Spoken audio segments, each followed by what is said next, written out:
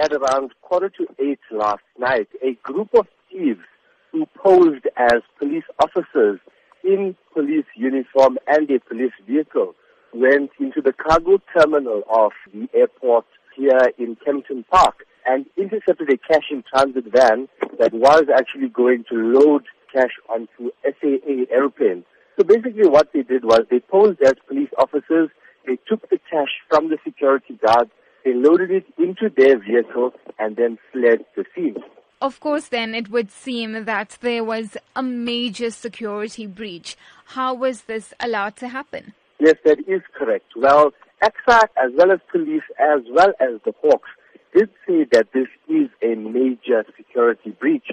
However, what is said is that because these thieves actually posed as officers, they never seemed to have been as a threat at the gate.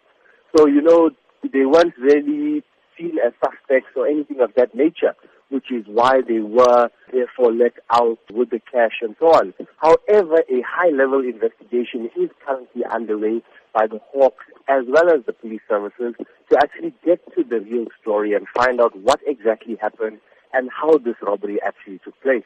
At this stage, is there any word as to exactly how much cash was taken? Well, it is alleged that it was over 20 million rands.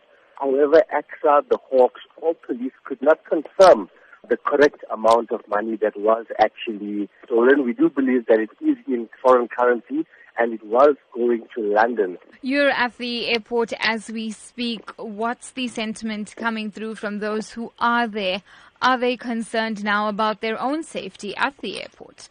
Travelers are actually going about their business as usual, not knowing what exactly took place here last night. However, a few of them that we did speak to and we did tell them that this is what happened last night. How do you actually feel? And they were extremely shocked because, security at this airport, in fact, it being the largest airport in Africa, is extremely tight.